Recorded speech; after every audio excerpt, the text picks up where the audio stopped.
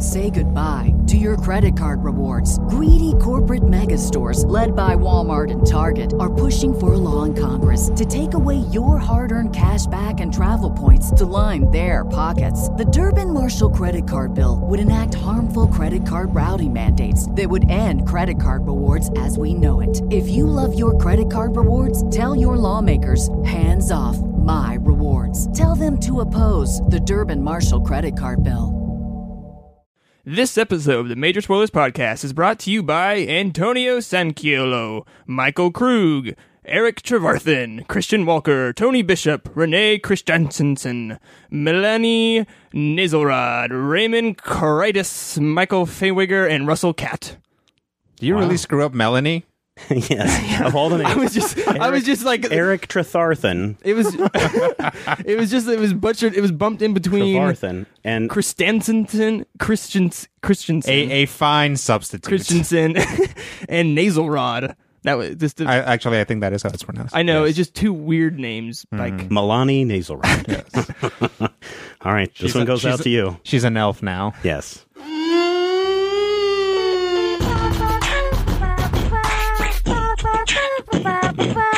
Major Spoilers theme song. The Major Spoilers Podcast is on the air. On the air. The Major Spoilers Podcast is on the air. On the air. Podcast.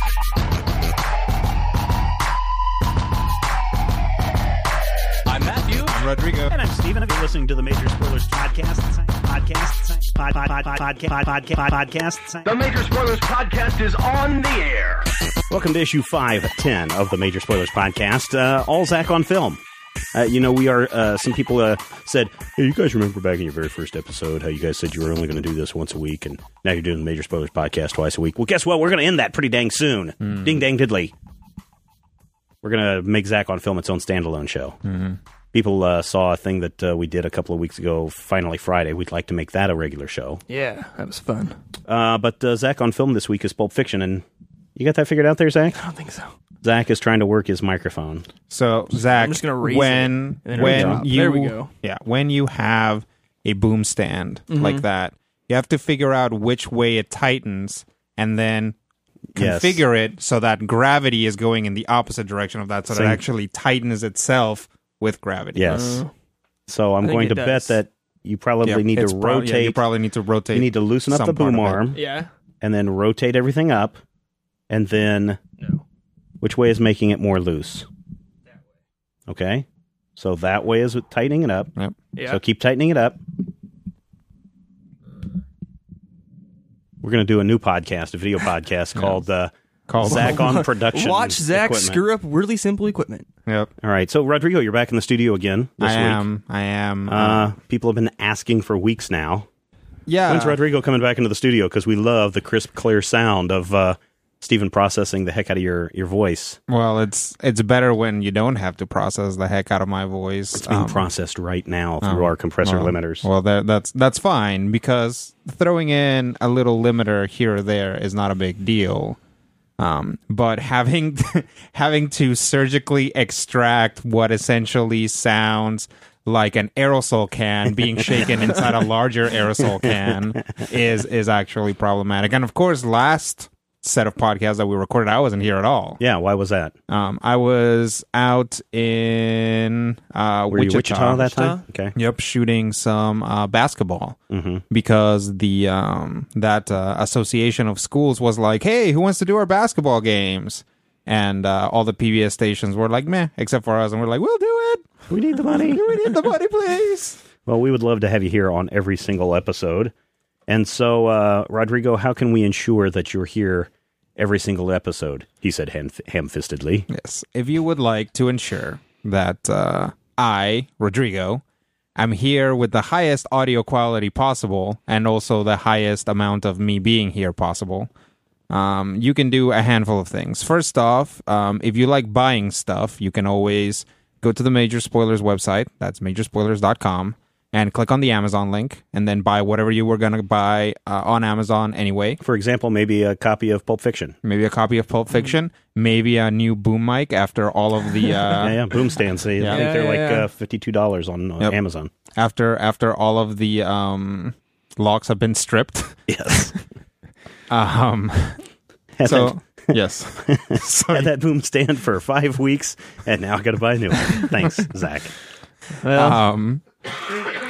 The response, Zach, is, that's what I'm here for, sure, sir. Well, it's just that Rodrigo hasn't been here since I don't think we've got Yeah, that's it. right, We that's we right. had this set up. He That's- hasn't been here. Yeah, that's I bought right. that So mic. that's why. I bought a new microphone just for Zach, so that when all three of us are here, Zach has the same clear fidelity, and then Rodrigo doesn't show up for Yep. 12 weeks. So Zach has been sitting on my chair, which explains, I think, why the back is so tight.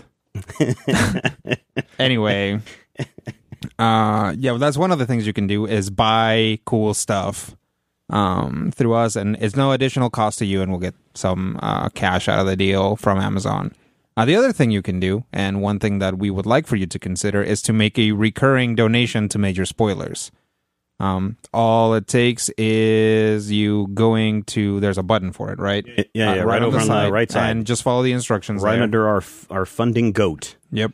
And you can make a $2, a $5, or a $10 donation.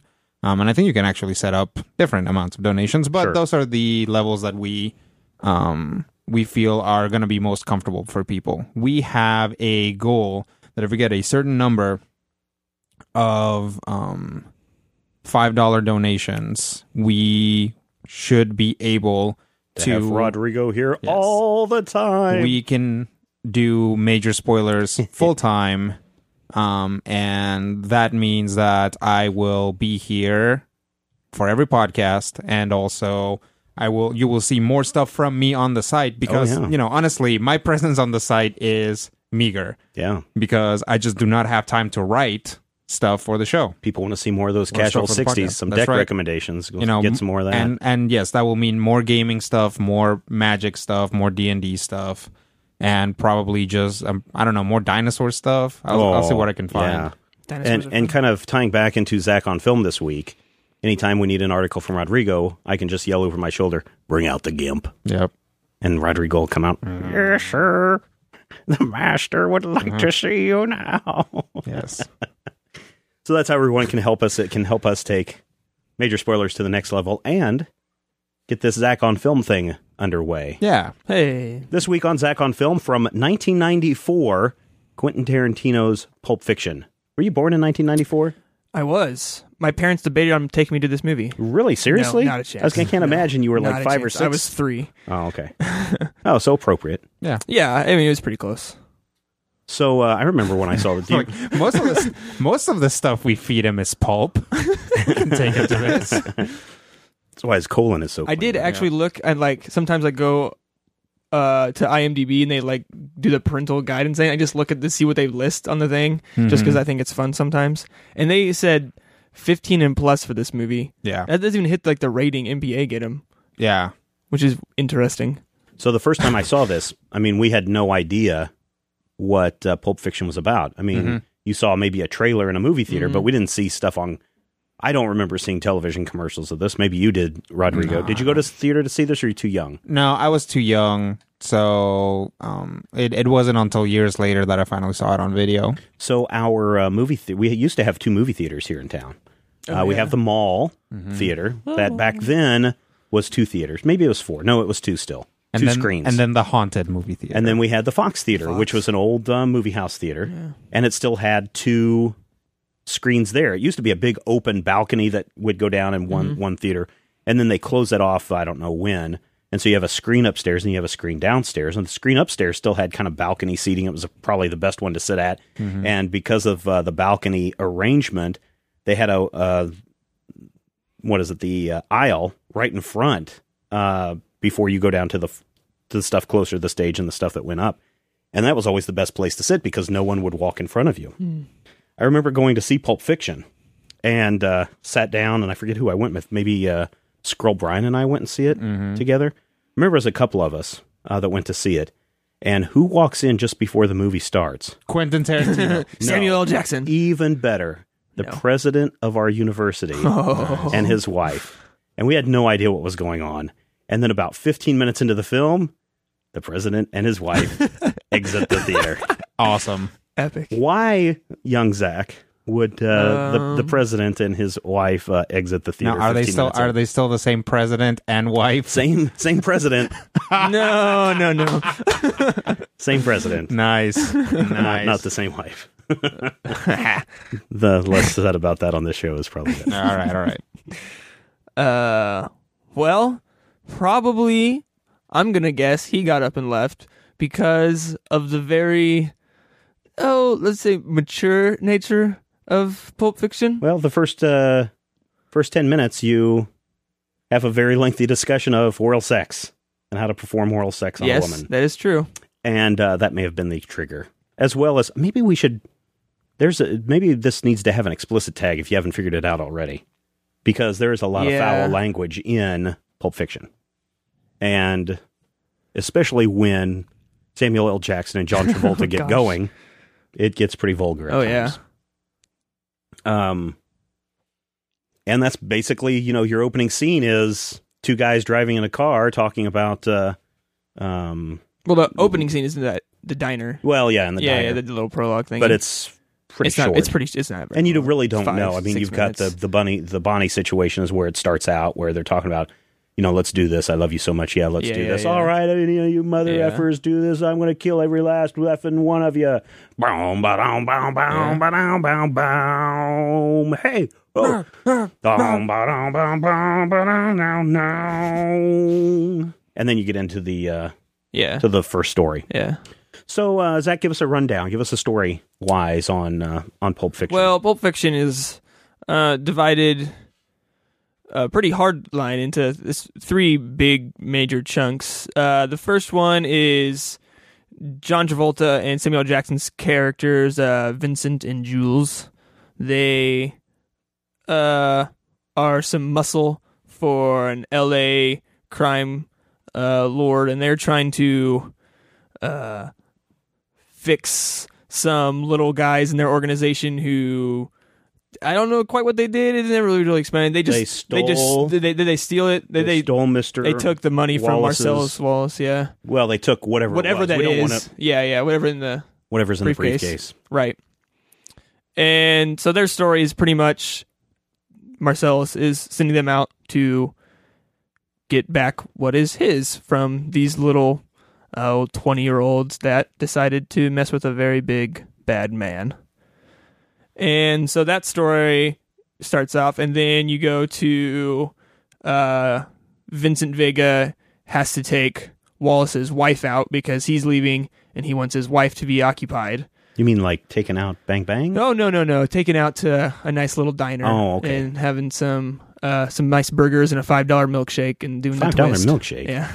That's kind of like, in comparison to 1994, $5 milkshake is actually quite cheap, right? I don't know what a good milkshake now is about, $5 or $6.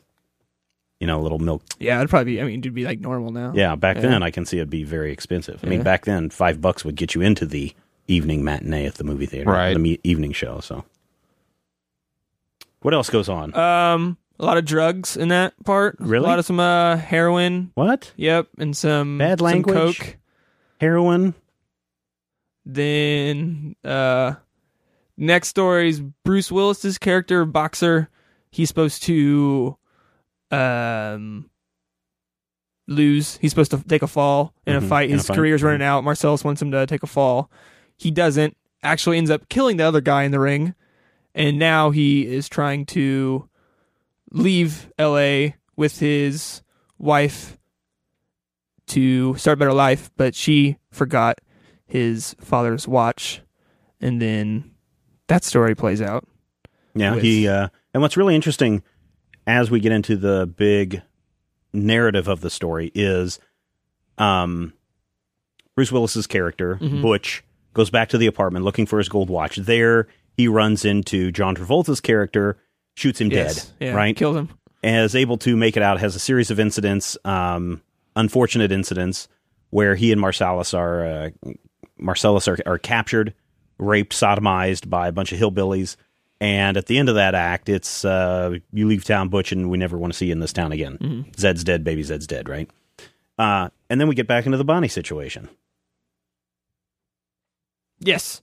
From there, Then it's back to the apartment of them taking care of these young guys, and they continue on from there, and they have one of their inside guys they put with these guys that did Wallace bad. Marvin. Yeah, Marvin, who's Phil Lamar, which was kind of funny. Yes. In hindsight, yes. Yeah. They're driving along and talking. Travolta leans to the back with his gun, and there's a bump or something. His gun goes off, and Marvin's head is all over the car now in very many pieces. And they got to get the situation taken care of. They can't be seen driving in L.A. with brains scattered all over the back window. They go to their nearest friend, Jimmy, played by Quentin Tarantino. Yep. If Jimmy's wife comes home, Bonnie, and sees, what is it, two hoodlums standing in my car with a dead body in the trunk, there's going to be a situation. So they call in Mr. The Wolf. The Wolf. Sorry, just The Wolf, played by Harvey Keitel. Another staple in kind of Quentin Tarantino films. And he comes in, tells them what to do, cleans it up. They end up at the restaurant, that same restaurant that the film opens with, and that plays out the Honey Bunny Pumpkin situation with, what's her name? Tim Roth and Amanda Plummer are in that. And the amazing thing is, didn't we just see John Travolta get killed? Why is he alive in the next act? Sure. And then, Rodrigo, that brings up into the overall narrative discussion of this film. The story is completely told out of order. Right. It's chronologically completely out of order. You see things happen, and then we go back before they happen. You find out that, the very first scene in the movie, which at first seems completely unrelated, is just technically the 10th scene in the movie. Right. And if seen chronologically, it would make some amount of sense. Yeah, I guess they've got it. There's 7 scenes in the movie. The prologue that takes place at the diner, the prelude to Vincent Vega and Marsalis' wife, or Wallace's wife, Vincent Vega and his wife, the prelude to the Gold Watch, the Bonnie situation, and the epilogue. If you put them in the chronological order that they go, it would be like story 4, story 2, story 6, story 1, story 7, story 3, continue back to story 4, and then 5, which is really kind of wiki-wacky. Why does that work? Why employ this, let's tell the story out of order? It's a dangerous tool to use because you risk losing your audience, but it's an effective tool because it builds interest. I mean, I don't want to take anything away from Pulp Fiction itself as a movie or the story or anything. Right, not the first time we've seen this. But, it's a story about, some mobsters and, their mishaps and a lot of tangents. But if you take that story and you play it out of order and people are trying to figure out what's happening, it's a lot more rewarding when you figure out who a character is or what their involvement is than if you're watching it in order. So you kind of build this secondary system to reward the viewer for paying attention. And there are people that really just eat that up, myself included, actually. Oh, yeah. It really, I mean, in this situation, it really works well. And I say this isn't the first time we've seen this. I mean, for me, it was the first time I'd seen this where we're telling the story out of order. I think the only, and I have to go back and look at some release dates, but the only other film that I remember kind of doing the same thing in this same time period was 1201, which was Jim Jarmusch's movie, where it tells a story about events that happen around the world at 1201. And they all line up, and all the stories kind of interconnect in a kind of very broad way. But they're a bunch of little short stories that have this hook of, we've told you the story, let's back up an hour, and let's tell you the story again. If you want to look at, a lot of the movies that employed similar techniques are straight up like science fiction time travel movies. Right. Where you see Back to the things, Future, sure. You see things out of order because you have the protagonist's point of view and he's seeing things out of order. Right. And you've seen Citizen Kane, right, Zach? Yeah. Citizen Kane kind of employs the same thing because we're seeing Kane's life told by one person which may include Kane as a young person, Kane as an old person. Now let's go interview someone else. Oh, yes, here's Kane as this middle-aged person. Right. And, oh, yeah, I remember this story from when he was a young person, and we're employing that technique there as well. So usually, prior to Pulp Fiction, and maybe there have been others that did it before Pulp Fiction, but really prior to Pulp Fiction, usually filmmakers needed a motivation to tell a story out of order. Right. Whereas Pulp Fiction just does it for no reason other than that is the way that the story is. Right. So no disjointed amnesiac, no. When did Memento came out? It came out 2000. Yeah, I so it came just out looked well. it up. So Okay. it's like 5 or 6 years after. So if we're Yeah, looking yeah. for something that may have an influence, Right. certainly Memento for Nolan does that, where you're telling the story not only out of order, but backwards through Yep. time. Yep. Exactly. So stuff like that, and again, it really is just Tarantino being like, I'm going to tell this story out of order, woo, and like he just does it. It's effective, and everybody thinks it's awesome, pretty much. And again, a lot of people imitate that. Everybody loved Pulp Fiction. So were you in college then when this was on the VHS? I don't. It probably was in college when I first saw it. But it had already been out for. It had how many already years? been out for. How old were you in '94? I don't remember. Let's 10? see. 11? Yep, 11. Okay. So still quite a few years later before you saw it Yep. in college. And were there already a lot of... Because I know whenever I went to school, we saw Pulp Fiction, and then we saw it again.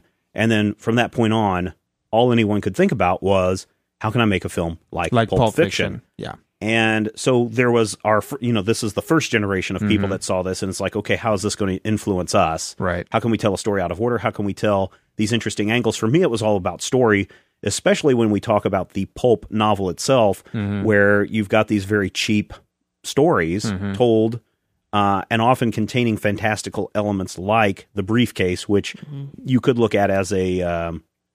At one point, I thought that may have been Wallace's eyes were in there, because all the way up in the movie, even if you watch it in chronological order, you always see Wallace from the back, or he's always wearing eyeglasses. After they get the briefcase and the Gold Watch story plays out, when we get into the Gold Watch story, then you see Wallace's eyes. So to me, it's always like, what is this fantastical element that is in here? And everybody's always wondered what that is. Yeah. So that's what drew me into the story. But a lot of people are always like, how can we use this same snappy dialogue that Tarantino employs throughout all of his movies? Right. How can we use the same kind of gangster characters that we see in Vincent and what was Jackson's kid Jules characters? You don't really see a lot of Willis imitators in that came out of this. No, he's pretty much a guy who gets sodomized. But is his well, arc. actually, he doesn't. He Oh, doesn't. right. He Yeah, escapes. he doesn't. Yeah, you're right. There's so much to talk about. Just real quick divergence. In the Gold Watch, the best scene, in my opinion, there's so many good scenes, but one of the ones that always stands out is here is Butch running away from the pawn shop, and his arch nemesis is being raped down in the basement. And he's almost down. He's like, you know what? I can't do this. And so he's looking for something to knock these guys out or to help Wallace out, and he grabs a hammer. And then he starts to walk, and a few steps later, he's like, oh, baseball bat. And then starts swinging around, and as he swings and looks up, he sees chainsaw. And then he's doing that, and he's like, oh my gosh, I found the perfect weapon. And you just cut. And it's perfect because it's like the weapons just keep getting bigger and bigger and I was bigger laughing and bigger. so hard And during it's that such a scene. funny little scene. Yeah. But, you see people imitating Quentin Tarantino's style a lot. We talked about that in Kill Bill. And Vega and Jules' characters are often imitated Right. throughout, just because they stand out so much. When you got into school, then you would be second generation people who would see this. You wouldn't. I mean, you're not even first generation. You are second generation of influence from Quentin Tarantino. Yes, our teachers saw Pulp Fiction before they, when they were like graduating from college and stuff. Yeah, my age. Right. Old people. Yes. The ancients, as I like to refer to them. We do not speak. So, I had teachers, like I had a script writing teacher who showed us the script for Pulp Fiction. He's like, So through script writing, here's what he's conveying. Right. You know, and the actual script for Pulp Fiction is cool, you know, because that movie is just so cool in every way. On top of it, the script itself is cool because he does things like, you know, when he's like talking to them and he's like, comprende, like the direction that follows is they comprende. And, you know, things like that. Like the script itself is also written in such a way that it complements the movie. Right. That said, I did run into a few of my classmates who clearly really wanted to be the next Quentin Tarantino by imitating the Quentin Tarantino aesthetic as close as possible. So when I graduated, I went down to Atlanta, was doing a bunch of production work, but I was also teaching part-time at university. Mm-hmm. And a lot of those kids were just like total Tarantino devotees. Oh, yeah. And I would say I'd probably say around 30% of them were just nothing but Quentin Tarantino. Yeah. Is that about the percentage that you had in your classes? Or No, was higher or lower? It was lower for us because like you guys were squares living up there in the kind of. I the think Great Northeast. Or I think to a certain degree it was the Tarantino kids, the art kids, and the kids who were doing film because of like an assortment of reasons. Like either because they wanted to go into the industry but not be filmmakers, they figured a film degree was the best way to do that. Like they wanted to they be want to like, do like technical exactly. Yeah. Technical stuff. And actually we had one, like I knew a girl who was like a business film double major because she wanted to be like a producer, but not like a film producer that doesn't like touch any sort of equipment. You're doing a business minor, right, Zach? Okay. Yeah, exactly. So, stuff like that. And then like me, you know, a handful of people who are like me who are just like, well, film seems like something to do that kind of hits the requirements of creative things and, you know, high paying job later, potentially. Clearly not, though, because I ended up working for PBS. And stuff like that. So by the time that I got into school, the overwhelming Tarantino influence had decreased, but the guys that were clearly there to become Quentin Tarantinos were there and were visible. I wonder if then that makes you a third generation then, because there was my generation and then 5 years later. If you go by generation, you know, people graduate in 4 years. Right. Yeah. So how many years between 94 and 2001 when I 6 started years, school? So it really would only be one full generation. Okay. Yeah, because I just remember those kids coming in and just like, oh, I'm going to do this like Tarantino, and I've got to have the violence, and I've got to have the blood and guts. And you still see that today. I mean, you go online and you look at a bunch of YouTube videos, and I know that if you watch the series Film Riot. Do you watch Film Riot, Zach? Yeah, every once in a while. You know, he is totally, he is a Tarantino devotee. Oh, yeah. To an extent. I mean, he has some other favorites. Nolan, I think, is his favorite director, but you look at the shorts that they do, and they're very influenced by Tarantino's over-the-top violent style. Yeah, definitely the violence vibe. We had a lot, like, and for us, you could go around and be like, oh, I've, like, you know, pass around your scripts, everybody read them and give feedback, and reading through is like, oh, this script is about, like, a bunch of cool people hanging out and not doing anything, but saying really cool things. Yes. You are a Kevin Smith. It's like, oh, this is, like, hyper-violent and told out of order. You're a Quentin Tarantino. Right. This is also told out of order, but there's, like, a weird, pointless mystery. You are a, you know, either an Aronofsky or, well, no, actually, yeah, that's probably Aronofsky, yeah. And what were the groups that were the Robert Rodriguez's? They kind of weren't, and I think more than anything, those got kind of lumped together with the Tarantinos. Yeah, that makes sense. Because it's like high art, high violence at the, you know, together kind of stuff is I would say is that aesthetic.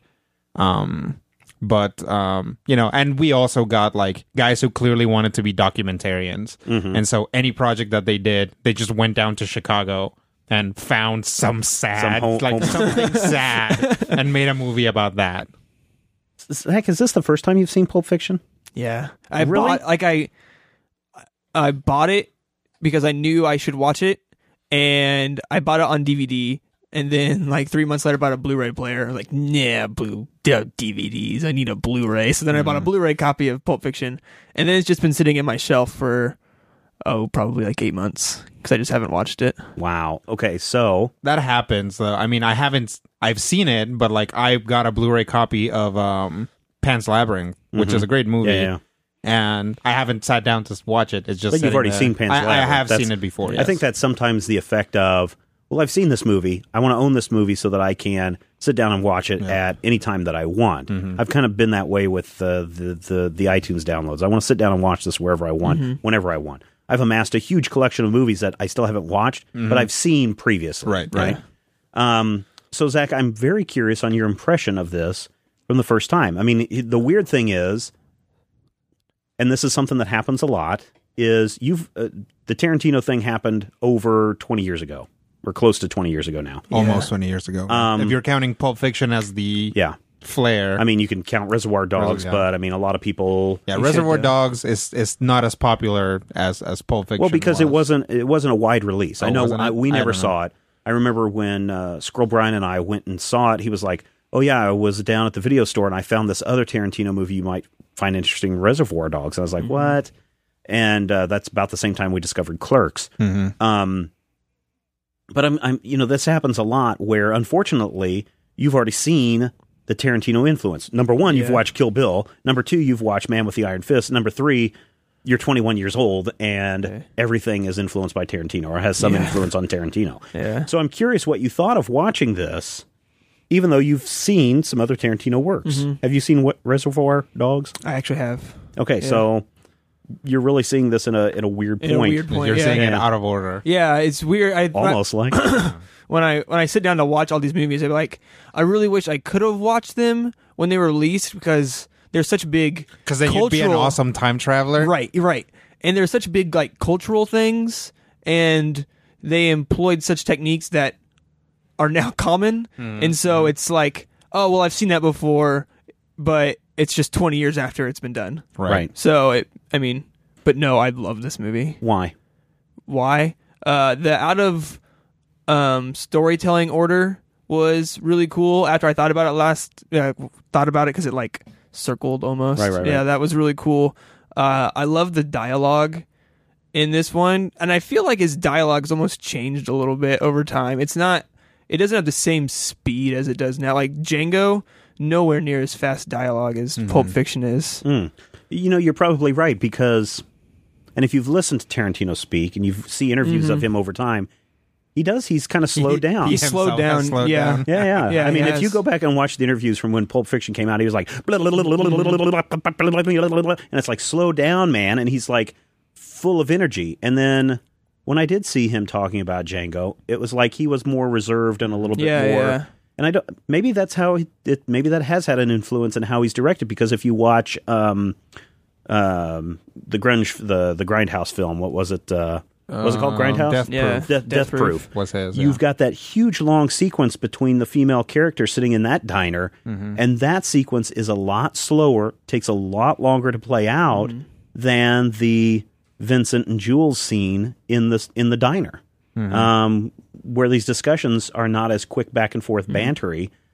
One could argue that also has to do with the editing pace and who his editor is into Django or in Django compared to Pulp Fiction. So, okay, what else? What else did I like? Those were two really big things.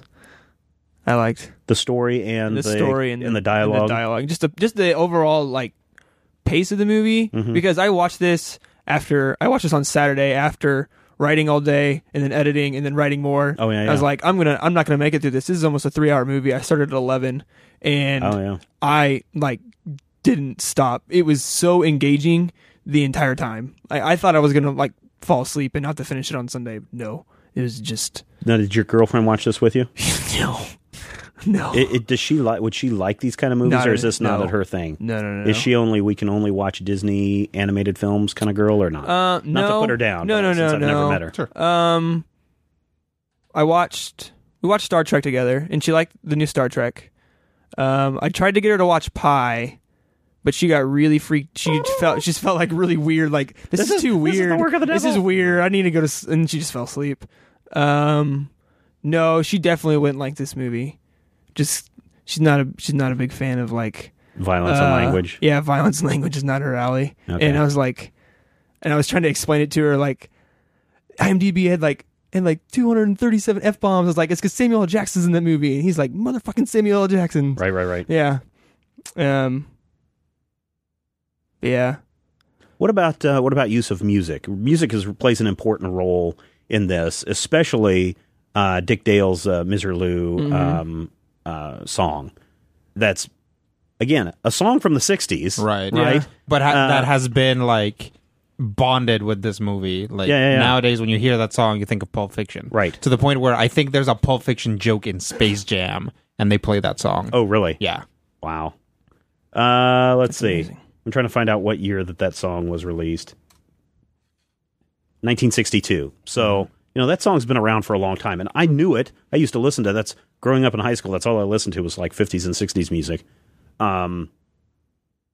And I knew that song. So when I heard it, I was like, oh, this is a great piece. But then you listen in how it's put together, and it's got a lot more crispness than listening to it on a vinyl or a cassette or over AM radio, that it really pops and helps bring this movie to life and sets it up very quickly what this movie is about. It's hard driving. It is wild. It doesn't make a out lot of of control. sense. Yeah, I mean, it's beach music. Right. But it's wild, out of control, freestyling. And that's kind of what this movie kind of does. What else strikes your fancy in this, Zach? Like specific scenes, I think that the entire lead up to them walking to the guy's apartment was awesome, with that really long take walking down the hallway. That was just just a dialogue awesome scene. All the drug stuff was really cool with when Uma Thurman comes in. Just Eric Stoltz is the drug dealer. Yeah. Watch her, and really that entire scene in the diner with watching her and Travolta interact, because it's like this sense of really awkward, and even bring it up. She's like, "Don't you like that awkward silence?" And then she makes him think of something. The characters in this were just awesome. And it's a pretty good cast of characters, too. I mean, here you have John Travolta, who at this point was, his last big thing was Grease, right? Yeah. And he'd been basically written off as so long, thanks for all the fish kind of guy, is just like, bye-bye. And then suddenly appears as one of the title characters, or not the title characters, one of the main characters in here. Samuel L. Jackson is pulp, and he's fiction. Yes. Samuel L. Jackson was in what before this? Still relatively new, though. But certainly this is a launching. Because his Die Hard movie came out. No, it came after. After this, right? After Yeah, this. after it. Uma Thurman. This is probably the first time. I know this is the first. Pretty much sure this is the Big first time stuff she's in, I ever yeah. saw Samuel L. Jackson, Uma Thurman in this kind of a movie. Harvey Keitel, of course, we've seen before. Tim Roth, we've seen before. Amanda Plummer, I'm trying to remember. Oh, she was in The Fisher King that came out a year or two before this. Samuel L. Jackson was in Sea of Love as Black Guy. Awesome. Before this? That was Yes. his. Oh, wow. Okay, so this was his first big thing. Let's see. Mo Better Blues. So that's something. Okay. The Exorcist 3. He is in Goodfellas. But Really? clearly not in any sort of major not role. in a major role. He was in Jungle Fever. So he was doing a bunch of Spike Lee stuff. Yep. Have you watched Spike Lee stuff, Zach? Okay. Yep. Looks like Juice. So, and then eventually, I'm trying to see if there's anything else that was big. Oh, he was in Jurassic Park Oh, yeah, that's right. the year That's before right. Pulp Fiction. Yep. That's right. But really, as a minor character, he was the IT guy. yeah. Yeah. But he gets one of the best He lines. gets, yeah. Hold on to your butts. So the next big question then, Zach, of Yeah. course, when this film was released, critical success. I mean, both the general public and critics were just like, this is a great movie. This is the first, over 200 million, isn't it? First, independent. Isn't that what I think I read that? It may have been. I don't know huge. what kind of box office numbers that it got. This is saying 213 million. Let's see. This says Pulp Fiction wound up grossing $107.9 million at the U.S. box office, making it the first indie film to surpass $100 million. Worldwide, $213. okay. 10th largest grossing film of 1994. And it did play on a lot fewer screens, and I'm trying to remember. I think Pulp Fiction was only here for a week or two. Really? Because it was in and out. And again, when we would see it, hardly anybody in the theater. Because again, in this region, something where you're Yeah, I talking can't imagine about it played oral over well. sex and blowing people's heads off and heroin use and and really this film kind of glorifying those kinds of activities does not play well in No. in Middle America. So It won't play in Peoria. no, or Russell, I'm sure. So the big thing then, Zach, is what do you take away from this film? I mean, we've already kind of talked about that with Kill Bill, but what now influences you more or less going forward? So, I don't know. It's so difficult because non-linear storytelling is obviously a takeaway from this movie, but I think you get into that space of one, totally jacking up your story because you can't do it right, Right. or just doing it badly, or like it's a riff on someone. But I think just looking of interesting ways to tell your story that you don't have to follow the strict 5-act or 3-act or whatever what you want to do with your story. Then editing was obviously pretty big on this. Just the way it used, I think, fewer edits to still keep the pace of the film going by sticking on the actors as they just gave their huge, long, quick dialogue bursts. Yeah, go back and watch that opening scene where they're talking about the Royale with cheese when they're riding in the car. That's really 2 shots. Yeah. Maybe 3. I don't remember if they do a 2 through the window, but I know that they're doing some shots most of the time from Vincent's side of the window with Jules driving. And it is that one long take, and the 2 are just popping back and forth with the dialogue. And I think that can be rather hard for actors because usually they allow a little space in between their dialogue so it makes editing a lot easier. Right. But when you're telling people to talk over one another or overlap with one another, it creates that tension, that pace, that craziness that often occurs. And I think that plays out really, really well here. What are the negatives of this, Rodrigo? The negative influences on this? Well, I think that there's not a lot of substance, honestly, to Pulp Fiction. There's a lot of cool stuff that happens, a lot of awesome,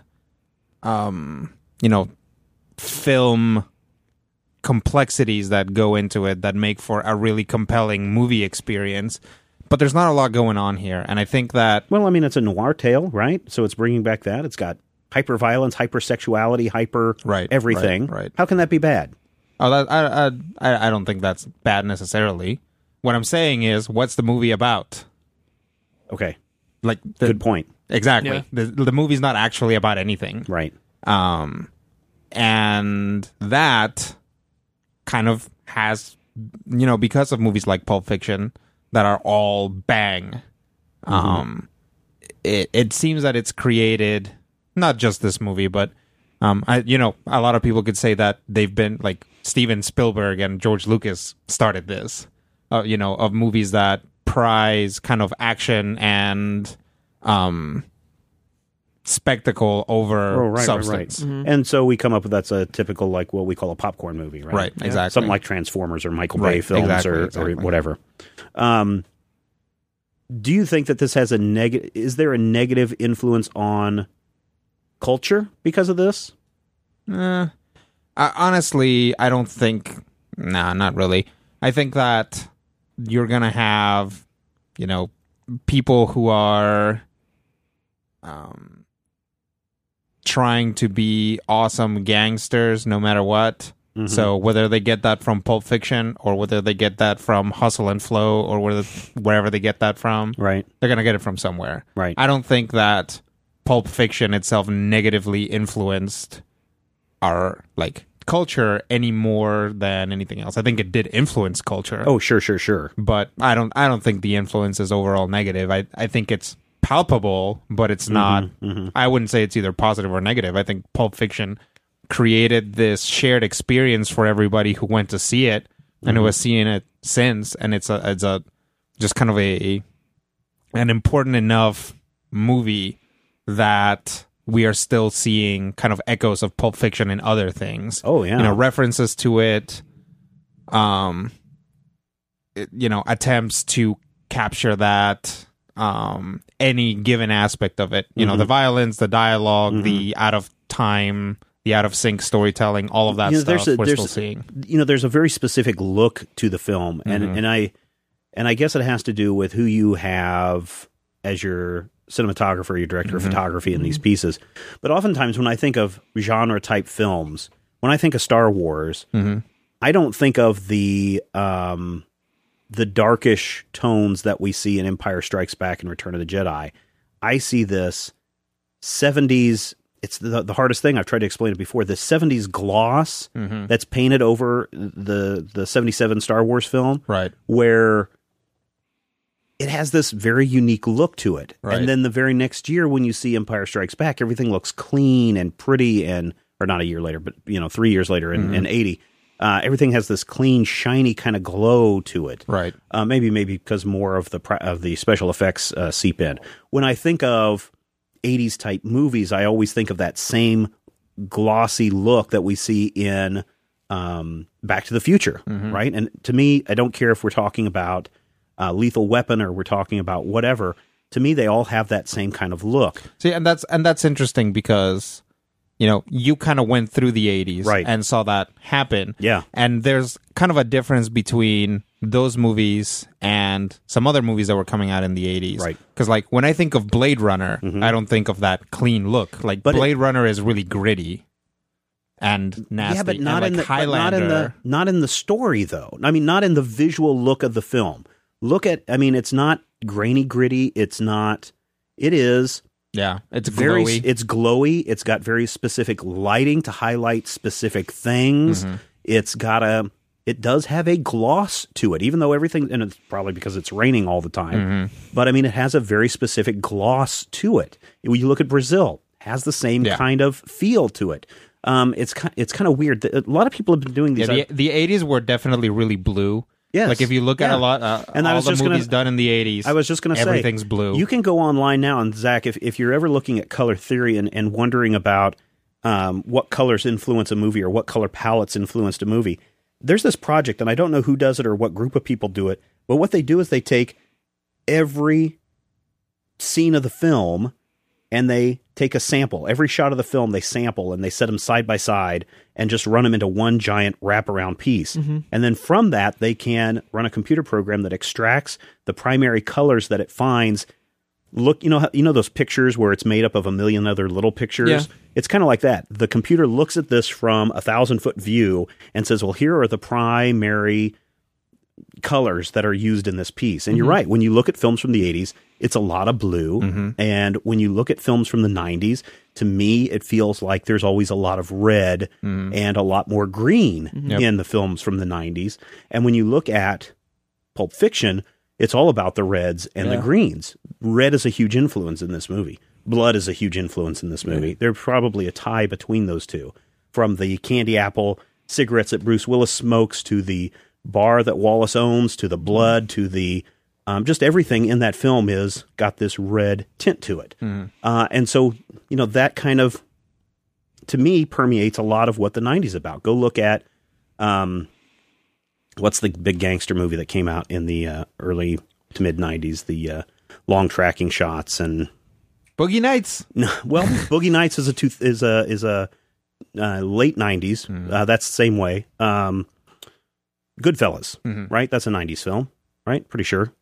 I don't remember. Look it up real quick. But it's the same way. It kind of has this red look to everything. Yep, 1990. Yeah. So you could get away with either calling it a 90s movie or an 80s movie. It's real close. Because again, you look at Empire Strikes Back, and it has that same look to it in the 80s. As the typical, how do you define that? Is it a 70s look or an 80s look? And it really, to me, defines an 80s look. Yeah. So you see this, and so color, I think, plays a big role in how you approach something. And when I look at the films of the 2000s, it kind of has like a washed out, hazy blue to a lot of the films of the 2000s. Think of the color palette that you see in Memento. Yep, definitely Memento. Well, it's like if you if you look at movies like Memento or Requiem for a Dream or stuff like that, like the whole movie's just blue. I think that. Well, I don't know. I mean, the Matrix. The Matrix is green. Yeah. Right? Yeah, and I guess you could look at that faded out. I think the '90s was a time for like a movie would like pick a color and stick with it more than necessarily there being a color that informed all of the movies, like the way that seriously everything in the '80s was blue. Right. When you look at and I mean when you look, green and blues are an influence, but it seems like as you move into the late 2000s. Gold is a big influence in a lot of movies, and you see that kind of a glowish, warm color that permeates a movie. So looking at a color palette, I think, Zach, would be something that you might want to kind of pay attention to, because that tells you a lot about what's going on. Matrix is a good example, where when you're in the Matrix, everything has a green shift. When you're out of the Matrix, everything has a blue shift.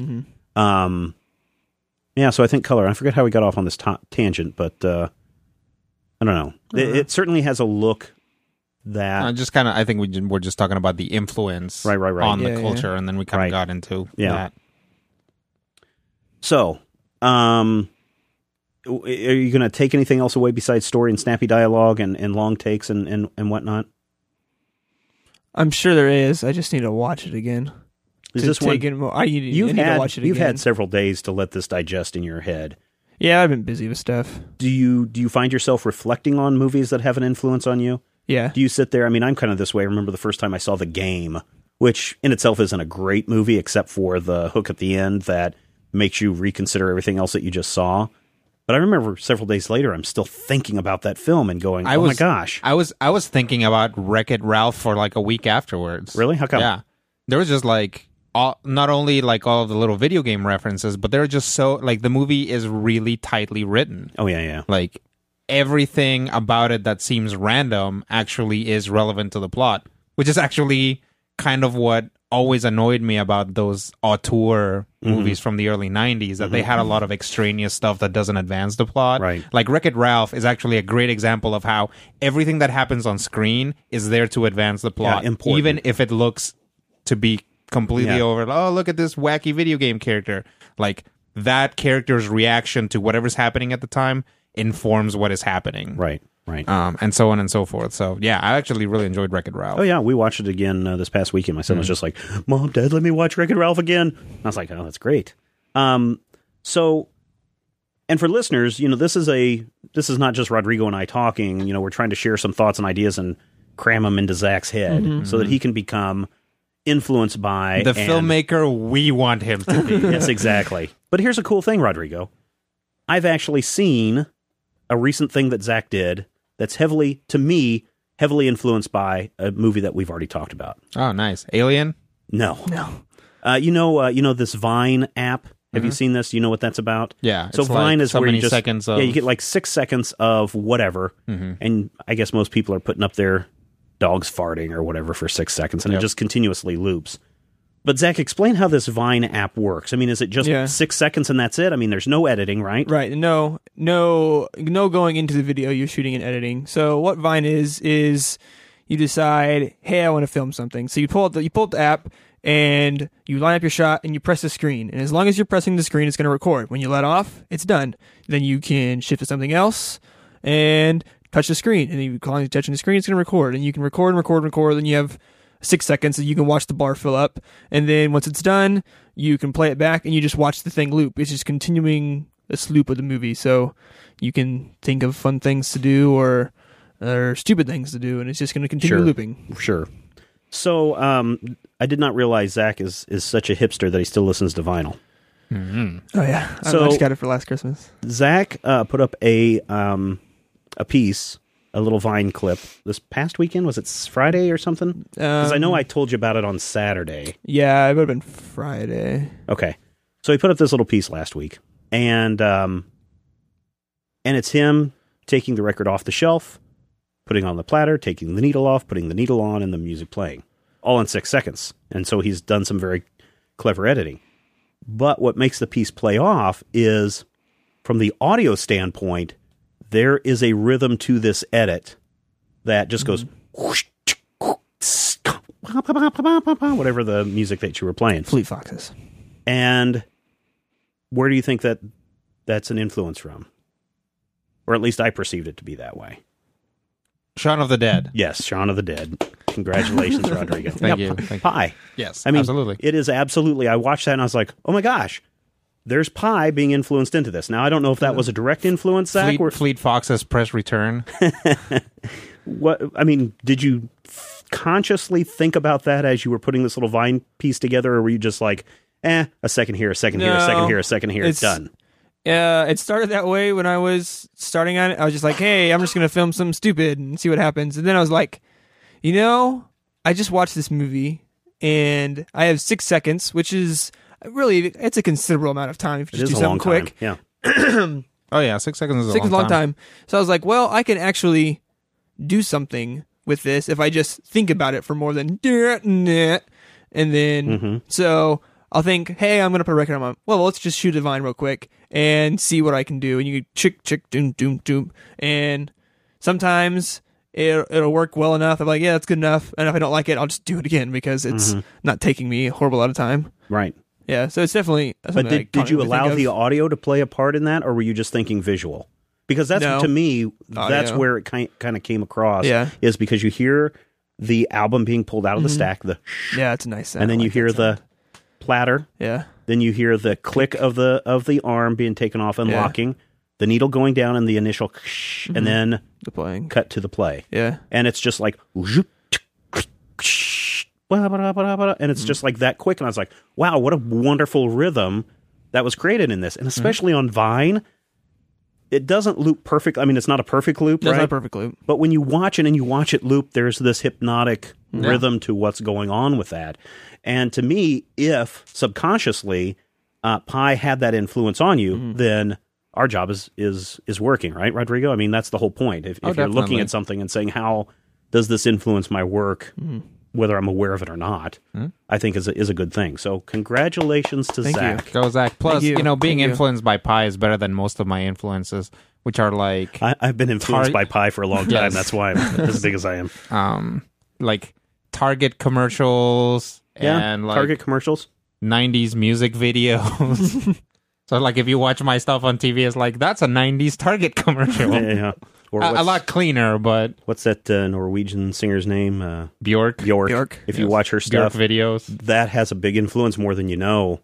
Maybe not in your stuff, but I'm saying when you watch a Bjork video, you're just like, oh, I can see how that influences... What's the... what's that band?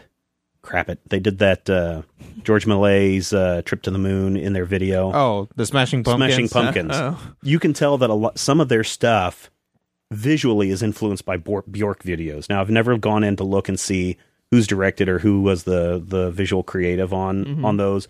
But when I watch some of those Smashing Pumpkins ones, I'm like, this is borderline stuff you'd see in a Bjork video. So, all right. Well, good job, Zach. So, bottom line, did you like Pulp Fiction, yay or nay? Yeah, it's a really good, really just a solid movie experience. I wish I could see it on a theater screen. It's just one of those movies that I would like to just watch on a just way too big a screen that I can possibly fit into my house and just like sit there a alone. Giant screen, possibly in a home theater system. Yeah, right next door. Yep. All right. So yeah, listeners, if you want to go pick up this film, if you haven't already, head over to majorspoilers.com, click on that Amazon.com link, and buy away. Next week, Zach, are you ready for another film that's going to put me to sleep? I don't want to say it's going to put you to sleep, but of its time period and films like it, it's pretty typical of that kind of film. We are going into the Western genre next week. Again. We are going to take a look at The Magnificent Seven, a film that did have its influences in wherever we started this journey, the good, the bad, and the ugly. Magnificent Seven, we loop around and finish out this big looping. And it also is a mashup and a lead into some Asian films from Asia. Sweet. Magnificent Seven, if you've not seen, is a Western remake of The Seven Samurai. Okay? Oh, okay. So if you've seen The Seven Samurai... Nope. Okay? Then you kind of know what's going on. And Seven Samurai, for listeners, is on the list. And I would say in this case, you need to watch Magnificent Seven first, and then go and watch Seven Samurai. I think either way is fine. You'll get something different out of the experience. But both ways, yeah. But as I've said before... And then A Bug's Life. Don't do that. No, I mean, do it on your own time. Life. No, seriously. I mean, if you look at remakes, and maybe we'll have a whole future Zach on Film just about remakes. Seven Samurai did it first. Magnificent Seven did it next. Bug's Life did it. And then, of course, George Lucas did it in that Star Wars The Clone Wars episode. It's totally from that. And there have been 1,000 versions of the Magnificent Seven. Oh, yeah. What is it? Samurai the 7. The Three Amigos did there it. There was a literal anime remake of the Seven Samurai called Samurai 7. Oh, really? In which some of the samurai are Space robots. Okay. Yes. All right, listeners, that wraps it up for this installment of Zach on Film, Major Spoilers, issue 510. Thank you so much for downloading. Thank you so much for listening, and thank you so much for everyone that comments and appreciates what we're doing with this. Hopefully you're learning a little bit from this.